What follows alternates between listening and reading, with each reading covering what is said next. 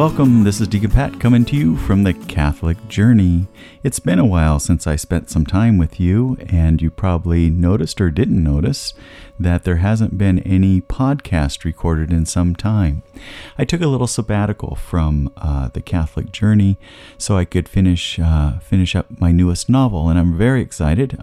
Just the other night, I finally was able to write the conclusion of the novel, and it's in the editing stage.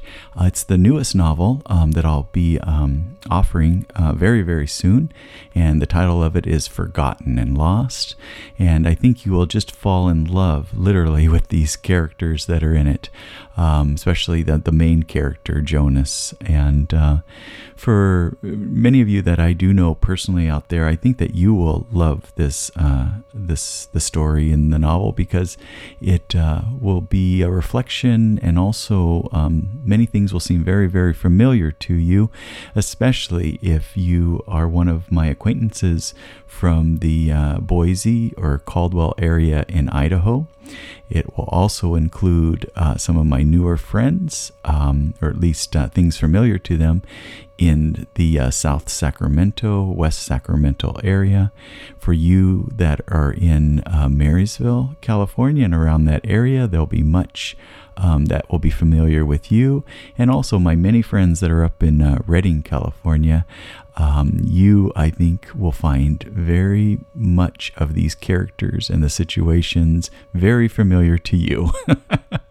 So like I said, I'm so pleased that just a couple of nights ago at 10:30 at night, it all came to fruition, and the final sentence of the final chapter was finished. And now it's in the editing process, which I'm assuming it'll probably be about 4 or 5 weeks. And then we'll make it available, and I'll let all of you know at that point in time as well. There's just a great feeling that I have when I can take on a project like a novel and finish the novel, and then I'm very, very anxious to have it completed so I can share it with all of you that I love, my friends as well. This will be my 7th novel, and I hope you enjoy it. I'm very excited to share that with you. But anyway, let's get back to the Catholic Journey for now. And I'm excited to be back and sharing some time with you. And what I'd like to reflect on just for a moment today, this will be a short podcast. I won't take too much out of your Sunday today, but maybe I can share a couple of ideas that have been rolling around in my head, and maybe you and I together, we can ponder these ideas, pray about these ideas, and hopefully can help us grow a little bit closer to Christ in our life. Well, I'd like to talk a little bit about the Holy Eucharist and adoration. There's many of us, especially us Catholics, that are trying to live a good life, a well-lived Catholic life, and we do what we think are our obligations, and hopefully even more, and we do it with a joyful heart, which includes going to Mass, going to confession, worthily receiving the sacraments, sharing of our time, talent, and treasures, and trying to befriend people along the way and be that reflection of Christ to those around us. But one of the things that many of us are missing in our life is a routine time of adoration, a structured time, a time set aside that we make an appointment, basically, just to be with Christ, present to Christ, and spend some intimate time with Christ. For many of us in the Catholic Church, that's what we call our time of adoration.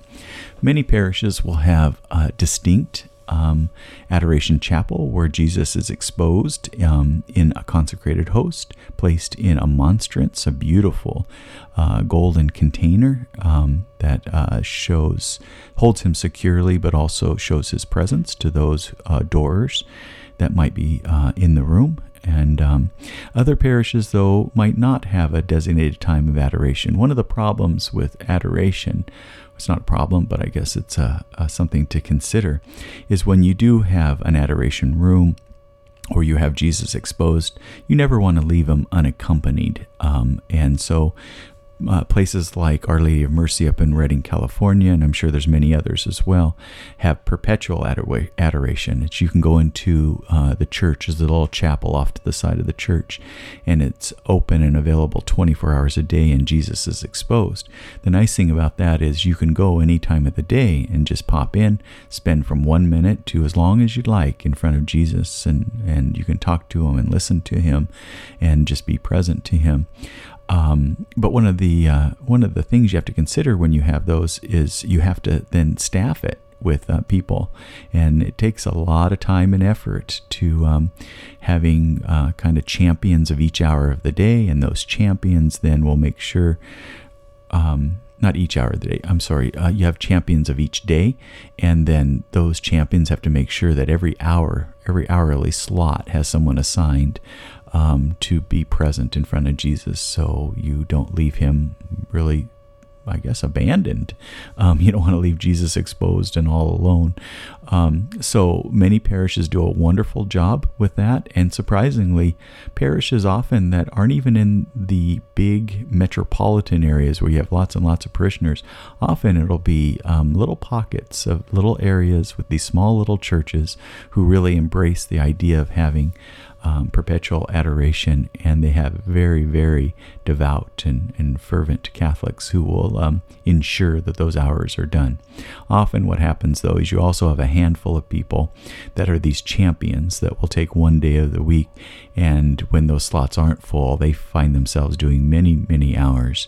And those sacrifices are often not made public, and I just have to assume that Jesus just loves to see really the work put forward by these champions of the Eucharist. But for you and I, let's get back to the point of really adoration in our life, and how it can be so helpful. I did take a couple of minutes and just jotted down some notes, so I'm going to share those with you if you don't mind. So if it sounds a little bit like I'm reading from some notes, I am. But let me share this with you, and then we'll ponder it at the end. So let's begin. Time with Jesus is what will heal us, inspire us, give us reassurance, provide direction in our lives, and so much more. Remember, He is God, and God is the creator of everything. He is truth. He is love. We so often look to the world for comfort, recognition, inspiration, love, support, and direction. Yet if we are seeking truth, wisdom, comfort, and acknowledgement, shouldn't we be turning to the one who is all of those things and the creator of all of those things?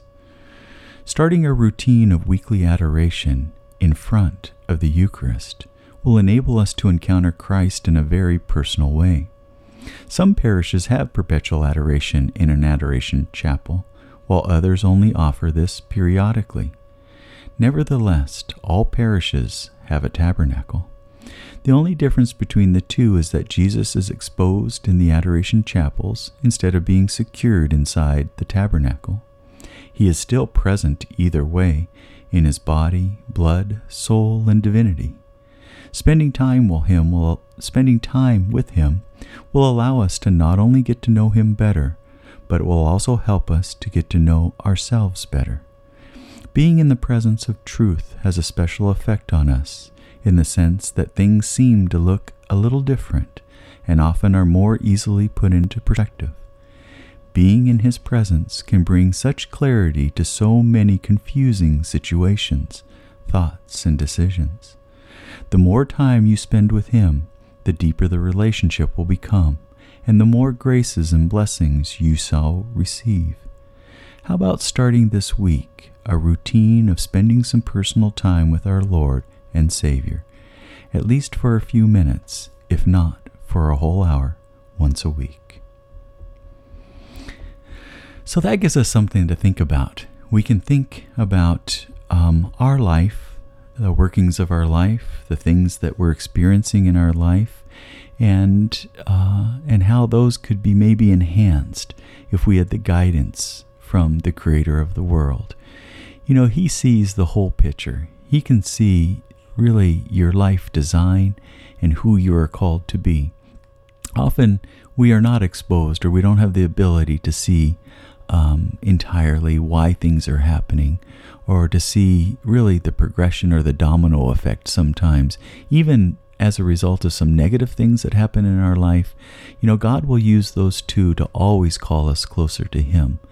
So I think spending time in front of Christ, being open to Christ, as we pray to Christ, we adore Christ, and then we listen.